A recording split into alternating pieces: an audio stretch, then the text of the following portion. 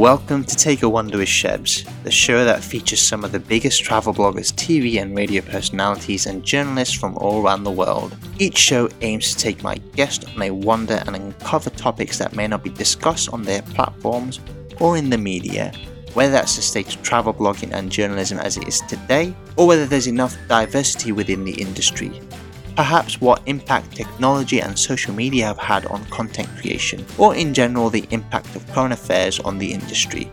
I also try and find out the journey behind each individual's success, as this is more important to me than the actual travel. This episode is with Jupiter Kayonga from Jupiter Connection. I spoke to Jupiter about how he survived the genocide in Rwanda in 1994 and how he got into the world of travel photography. All of that and much more. Jupiter, thank you so much for coming on. I really appreciate your time. How are you and how is Paris? Thank you, Shebs. Thanks for having me. Paris is gloomy and grey as London. It's always gloomy here, unfortunately. Even during the summer, it's always gloomy. That's right, yeah.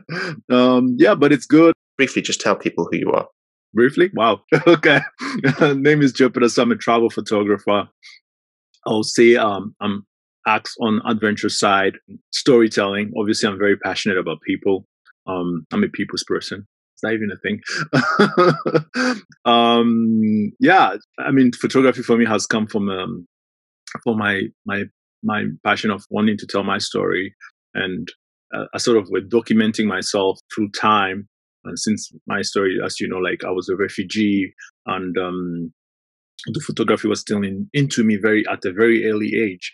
And so when I fled my country, I sort of lost a lot of things. And so in a way of me trying to sort of pursue that documentation and trying to narrate my story. And even when I get to meet with people and connect, people tell you stories and you exchange over experiences.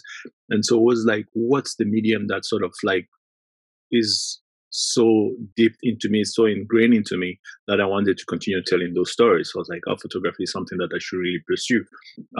Although at the beginning I didn't pay too much attention to it. It only came down the line. Once I started sort of traveling, when I got a job in Dubai, that's when I was like, oh, okay, then I need to document this. And I didn't even think about it. It just came naturally. And then the evolution of my storytelling from that time to this time has sort of evolved. I want to take you back and take you back to your early beginnings and ask you about why you fell in love with travel. And you've got a very interesting story, actually, and it's quite a sad story as well at the same time. So just explain to people where your initial love came from. I think, if I can say on the side note, I think originally my name, Jupiter, was like, you don't give a kid's name Jupiter and the kid doesn't love travel, right? I don't know, like you give a kid's name Michael Jordan, he doesn't like basketball. Anyway, my parents worked predominantly in the tourism industry. My mom working on an airline, my dad had a safari sort of business in Rwanda, taking guides, guiding people to go and see like animals such as gorilla, giraffes, gazelles, and antelopes. So I always say I evolved. Even my other extended family are people who've traveled extensively. We've evolved around the world to travel. So giving me that name, Jupiter, which is like a planet and sort of out of space, and then having those family dynamics and life dynamics, allowed me to sort of rotate or gravitate around travel for like a little while. And then obviously my destiny was changed when there was the genocide. Then I had to flee my country and go from country to country. And it was there, like without being there at the same time. Or I was traveling maybe under different circumstances. Until actually I was able to get a job that allowed me to explore and travel. Although when I was a student, I was always traveling in my mind or in my head. I remember when I was in Africa, I always tell kids, I'll be like, I'll be going to these places, I'll be going to that places. It was sort of a premonition or somehow like an ether sort of communication with my other self. Because fast forward a few years later, I was like going to South Africa, I was in Malaysia, I was in Brazil, and it was crazy. Like, I mean, you wouldn't even think it was something that was possible. You mentioned the genocide within Rwanda. Now, And you also said that your family were in tourism. So I read that your father ran a safari. That's right. Did you see what it was like, and did you think, "Wow, this is amazing"? Or was it like a very normal thing because he does it every day? It's part of his job. You don't really notice anything different. That's a great question. So I was 9 years old. I wasn't like that age of like sort of helping out, but he would bring tourists to our house and stuff.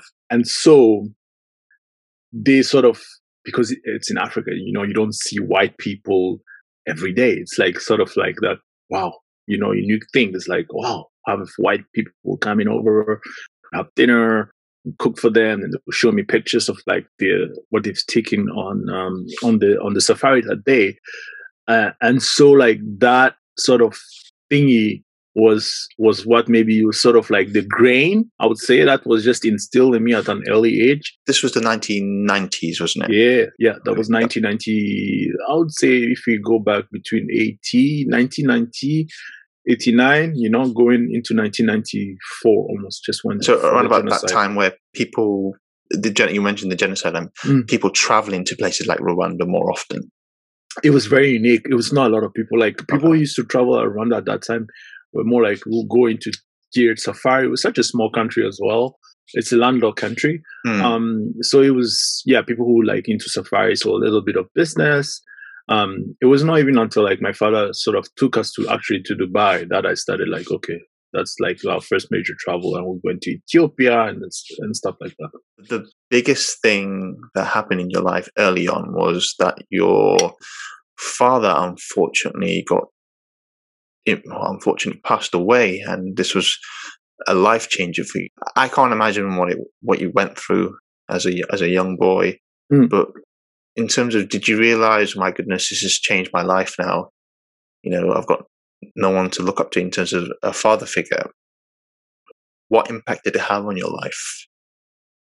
Great question, Shebs. I would say I wasn't, I think on the impact, the day that it actually happened, it was so quick. It was so quick, like it was a split second. It was like, like that feeling of something funny has happened, but you don't know what yet. Or you can't even sort of comprehend and stuff like that. And so I remember with my sis, my little brother, we saw him and then we didn't see him again. All we just had were like gunshots and stuff, and he was with friends and stuff in the house. And actually at the point before he got killed, we had like all this moment where we are sort of in front of they brought us in and sort of gathered us in the living room, and they're like, should we kill them or should we not kill them? And that was like, I was at gunpoint. I mean, like that was when I saw face to face a gun barrel to my head. He got murdered right in front of you? Not like in front, like, so I was like in this room and then he was in the living room. So they sent us to the living room to kill them. Wow.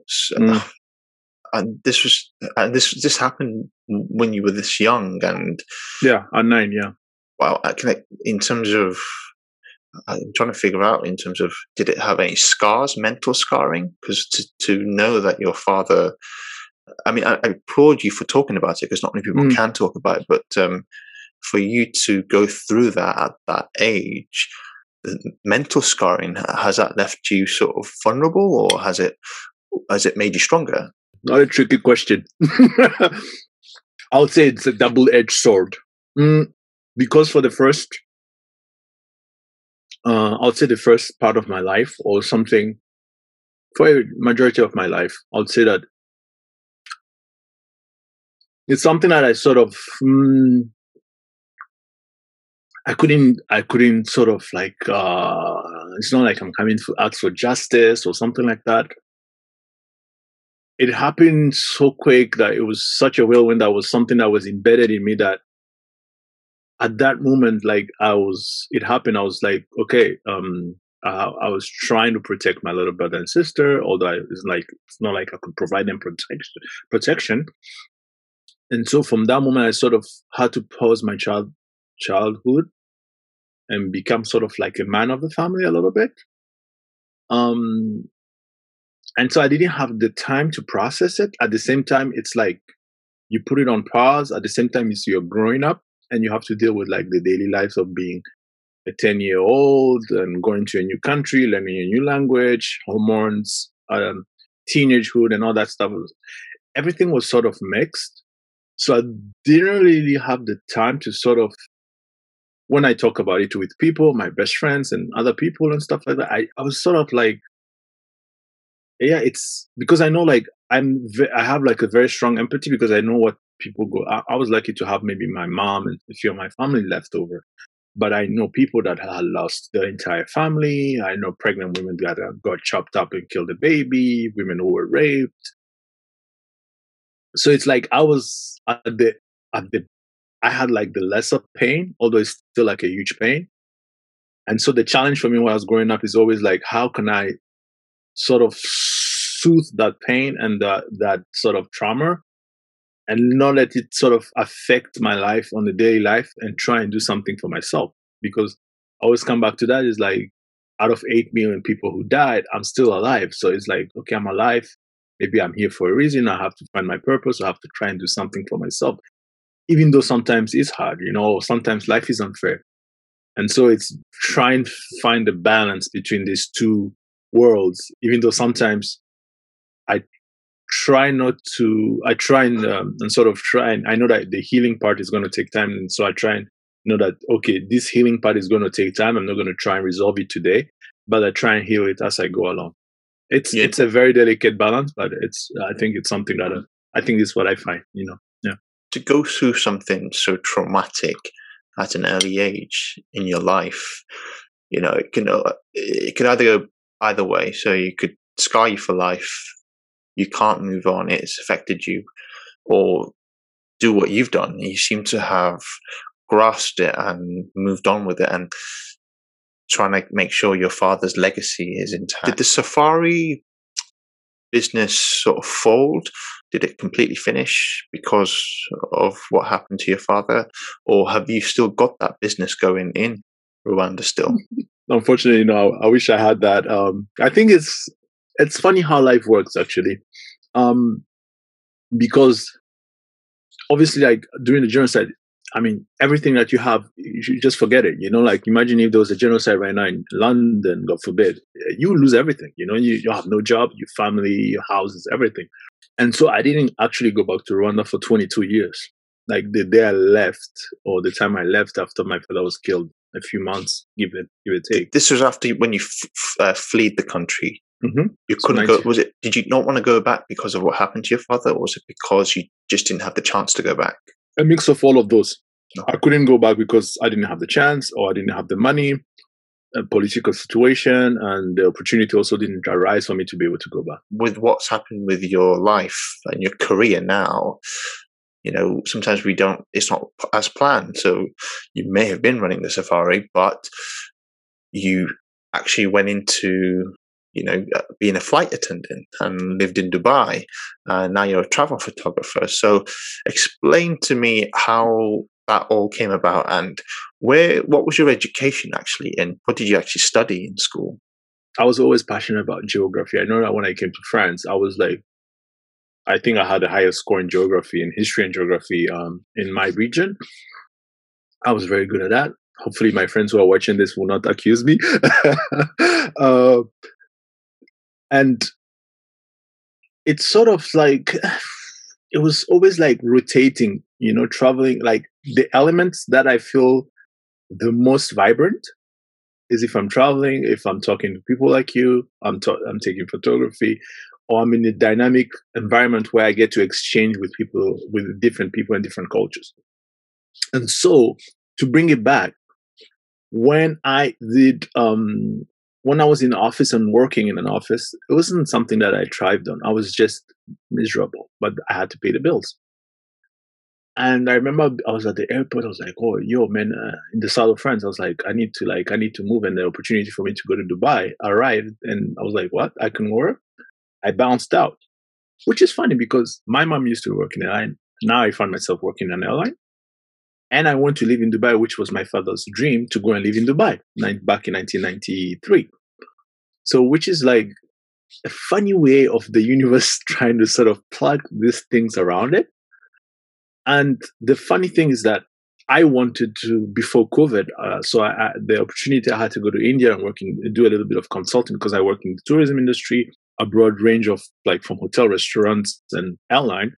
So I was like, okay, I got this consulting job to go and work for a small travel company in India, which is like sort of a little twink eye to my father's side business, Safari. And so the guy owner was like, "Hey man, yeah, I think you could run some tours as well, bring people and stuff because I want to bring like photography and stuff like that." So I was like, "That would be so cool to be able to run photography tours because that's my passion, photography and meeting locals and talking and going to sceneries and experiencing like amazing events, and then bring the whole circle back." The first thing is your job in Dubai. So you were a flight attendant. Yeah. So you worked for Emirates, I believe. Mm-hmm. So whilst you were working as a flight attendant, how did you actually find it? Did you actually think, I wish I had more time to explore, but I don't, on a flight again, did it become a chore? Or did it was still part of your life, you enjoyed it? I'm always quite curious to find out what people think, what flight attendants go through in that sense. I think for me, it was a bit of everything because it was a gift for me to come out of like France, and I was always like feeling not in my place in France. I was always like, I'm a world person. When people like mind small minds, small little things, for me, I was just like, oh no, I need to get out of here. And so when I got the job to work for an international airline with 190 something nationalities, almost 200 nationalities, it's huge. It's huge. And being at the heart of the world, because the heart of the world is not Europe or America. The heart of the world is in Asia. In the early 2000s, end of 2008, or almost 2000, the 10s, I'll call them. Dubai was the center of the world. I mean, you don't have 5-6 hours, and you have a radius of 5 hours actually, and you have half of the world's population. Think about it. It's huge, from Chinese, Indians, Pakistanis, Filipinos, Indonesian. It's huge. And to be able to access all that kind of information and access all that kind of people and the possibility to go from one place to the other, like 1 week you're in Rio, at the end of the week you're in Moscow and it's freezing -30. It was crazy. I mean, it was not natural because the human body is not supposed to be doing this kind of things, like flying over like time zones and stuff. I paid a huge price in terms of health-wise, so maybe the years now I'm trying to take care of myself. I think it was a blessing, like. In what way has it affected your health? Because the sleep pattern and stuff like that. And also like, I think seeing a lot of people, because my teams always change constantly. And so like, you remember when I was telling you I was feeding the wolf within me, the dark side and the trauma and all that kind of stuff, not taking care of it, sort of ignoring it. I think that had also an impact on it because you meet a lot of people and energy clashes, like bang, like two planets hitting into each other, and then you leave. Bang, then you leave again. And like constantly, every week, every month, every year, that's a lot of toll into you, like emotionally and spiritually and your energy. And so for me, like I remember for 9 years, I have done a little bit of work on myself and found out that my energy level at that time I had this great, incredible energy that I didn't control, and it was just out there, and it had a lot of pain that I didn't take care of, and it's still like I'm like, damn, I'm a 37-year-old man trying to take care of my pain and trauma and stuff, but which is a good thing, there's no shame to it, but it's a blessing because, like it gave me the opportunity, like I talked to a lot of people about things that I've done, and they're like, "Oh, it's crazy and stuff." I mean, I was able to like go to places and see things that only people can imagine in movies, and even in their lifetime they will never see it, and be able to experience human beings at a spiritual and an energy level that is not given to everybody. So for me, I mean, like, wow, that was just a huge experience. I don't even think I've still unpacked all that has brought for me from that experience alone in my life. When you decided to leave that industry, what made you decide to do that? Was it just because of the lifestyle that you had and you wanted to pursue a career, I guess, in photography? It was circumstances that that sort of pushed me out, I would say. When you say circumstances, is it just the situation with your contract, or was it just life in general? Or? Oh no, with myself, in terms of like I was saying that myself, I wasn't like I was at the point where I was just in a dark spot. Yeah, I had right, because it's like you don't take for it a while. It's I'm still here. The spot that was right there. It's like I'm still here until the day it says, okay, hello, I'm here, like knocking on the wood. You need to do something about me. You know what I mean? And finally, it just I had to maybe like now sort of like, okay, what's the new chapter for my life? What direction do I want to? Travel photography itself. Mm-hmm. You've made. I've been looking at your work. Fantastic, I must say. I did a bit of, I went to art school myself. Photography was something I learned as well. But so can I ask you about some of the challenges you have with travel photography, and I guess obstacles that you might face? How difficult is it to break into photography as a travel photographer? Because it's not an easy, because otherwise everyone would be doing it. In fact, we get people saying, we're all photographers these days. We've all got cameras literally in our pockets. But what makes a photographer special? It comes with your storytelling. Obviously, everybody has an artistic eye, their own way, their own vision of the world, and then sensibilities across through experiences and other factors that make them the one to tell the story in a certain perspective. For me, my perspective and my circumstances were brought on upon that my education, because I had schooling from Africa. So I was still one part of the story. And then obviously I used to consume a lot of documentaries. And obviously like my love for me wanting to narrate and document all those stuff. And then when I came to Europe, I had another education, right?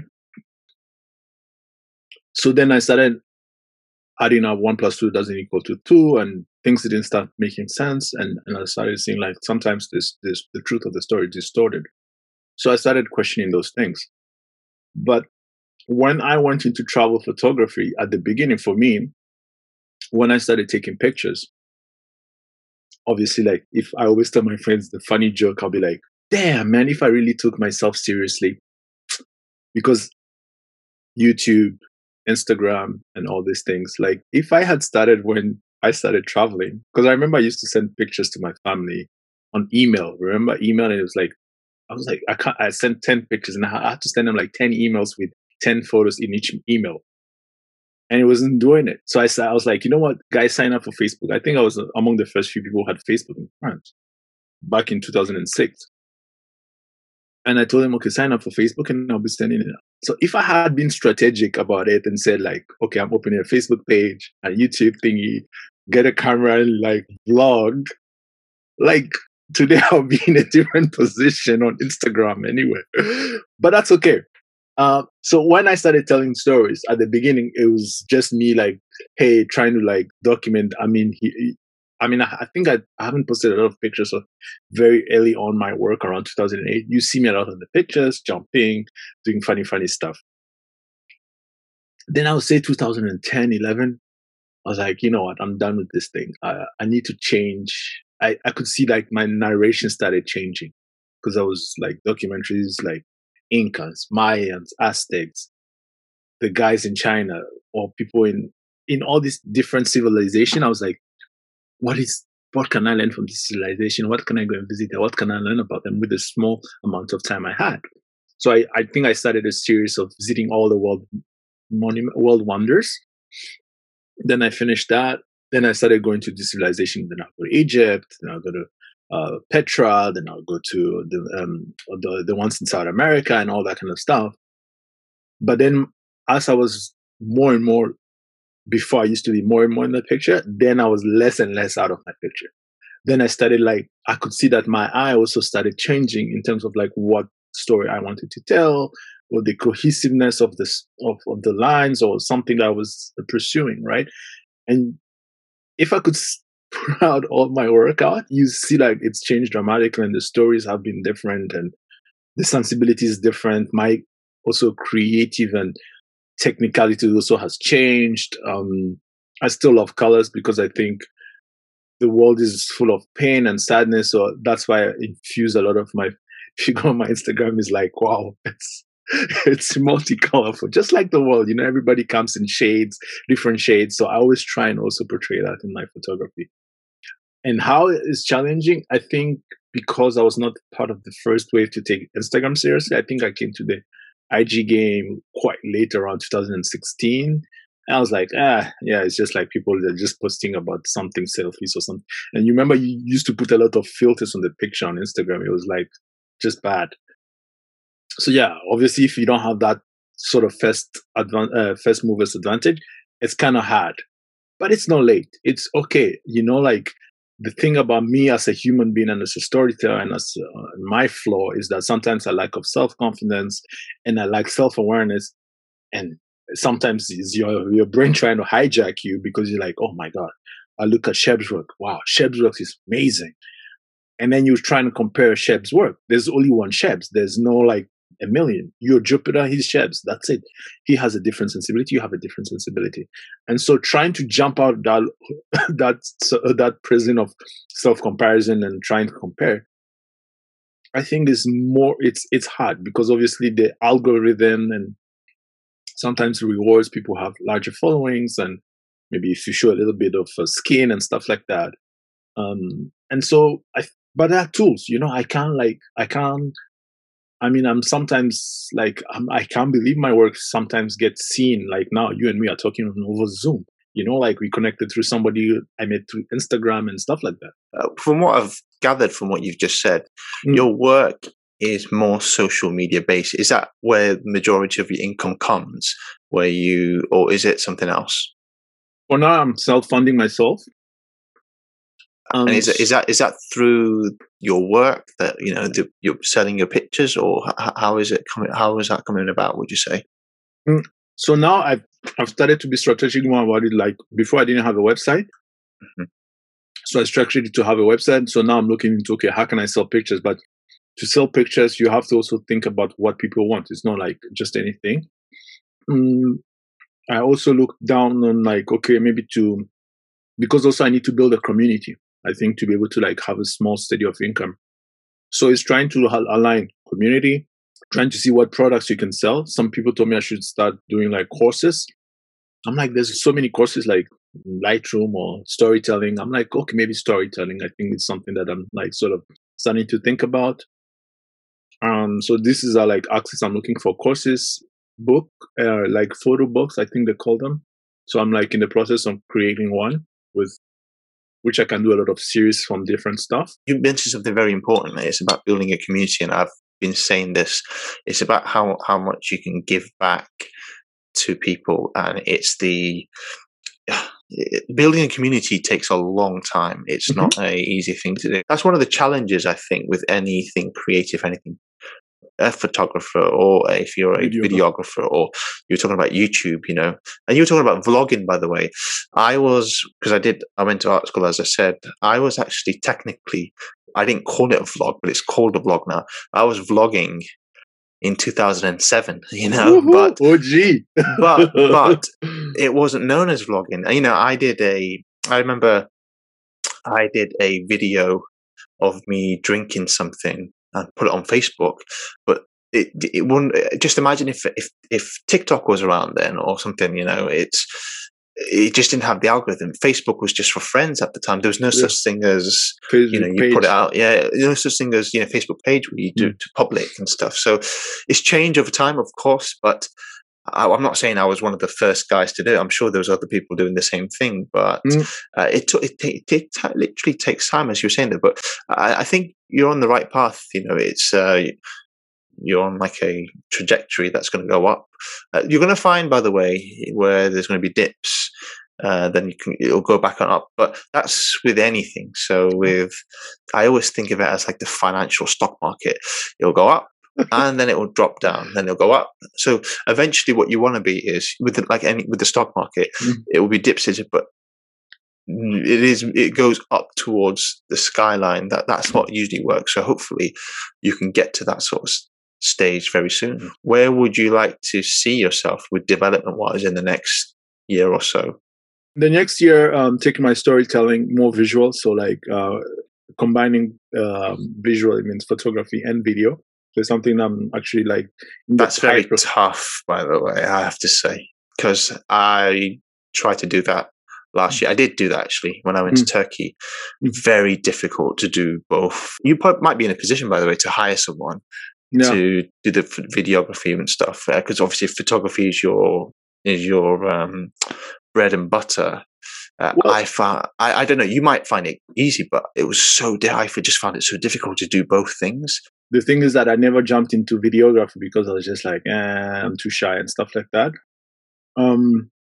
Although people have told me like I have a presence as well on video, on more like on a video level. The reason I wanted to add it into more is like because you can hear the voice, the narration is different, storytelling. I have a few series that I have in mind as well. And I've fixed one side of my life as well that will allow me to be able to like now focus and explore more my creativity in a better way than before. And I think that's also going to allow me to be able to come online and people can see me. Like photo is static, but like people can see you visually, and then you can sort of give advice and grow your community as well, and give like value, as you were saying earlier. Your story is very unique, migrating towards another country, fleeing, making it a success. Why don't you tell, again, this is up to yourself, but have you thought about maybe telling your story, and then, because I think more people might be able to relate to it. I don't know if you thought about that. Yeah, that's the thing. That's why I wanted to add the video part of it, because in the photo format you can just write words and stuff like that, which is so strong. But I wanted to add the video aspect, and then bring the viewer with me, or the person maybe who cannot see, so then they can hear. If it's audio wise, like a podcast, if they can't hear but they can see, then they can see visually through the videos and stuff like that. You know what I mean? And one of the things I was going to say to you, you have to evolve with time. You can't just do one medium. You're going to have to become. What I'm saying is, it's not easy. That's the thing. Yeah. It's nothing is very easy, baby. difficult. Nothing's. The amount of hours you're going to spend videoing, editing, photography, all of that. So you're probably going to be working for nothing for the first year, 2 years. But then once you've got the foundation, then you're in a position to say, okay, I've done all this. What have you learned as a person traveling? What would you say has been a defining moment in your life? Obviously, you've gone through something very early in your life, but since then, what have you learned whilst you've been on the road? Being pragmatic and being empathic around the community that people who host me. And I've been quite fortunate. Like, I mean, I don't know, even I can't count the times I've been quite fortunate to be welcomed into communities very far away, be it in India, be it in Portugal, be it in France or Brazil, and being taken in, like people like taking in as their son. And so being very open to people, being honest, and being very empathetic, because people or the communities go through a lot of things. And I try, and which is something super hard sometimes, to get clouded by my own judgment, or by my own prejudice, or by my own sort of thinking like European way of mind or something like that, and trying to bring that mind frame into some other communities, and try and listen to people from their point of view. And I think it's something important, because I had a conversation last year with somebody in India when we were down in the lockdown, and I was like, man, you should be using this time to do this, I was trying to, but I was like, wait, hold on, Jubes. Like, he was explaining me something, but as I was listening to him and I was listening to myself speak, I was like, wait, you're trying to use your frame of mind to impose, you know what I mean? Because of what I know, because of what I can see. But maybe for him, it's okay. In that situation, it's okay. He doesn't, maybe he's in the moment and stuff like that. And so sometimes it's tricky. It's very tricky. But yeah, being empathetic, being responsible in the stories that we tell as well.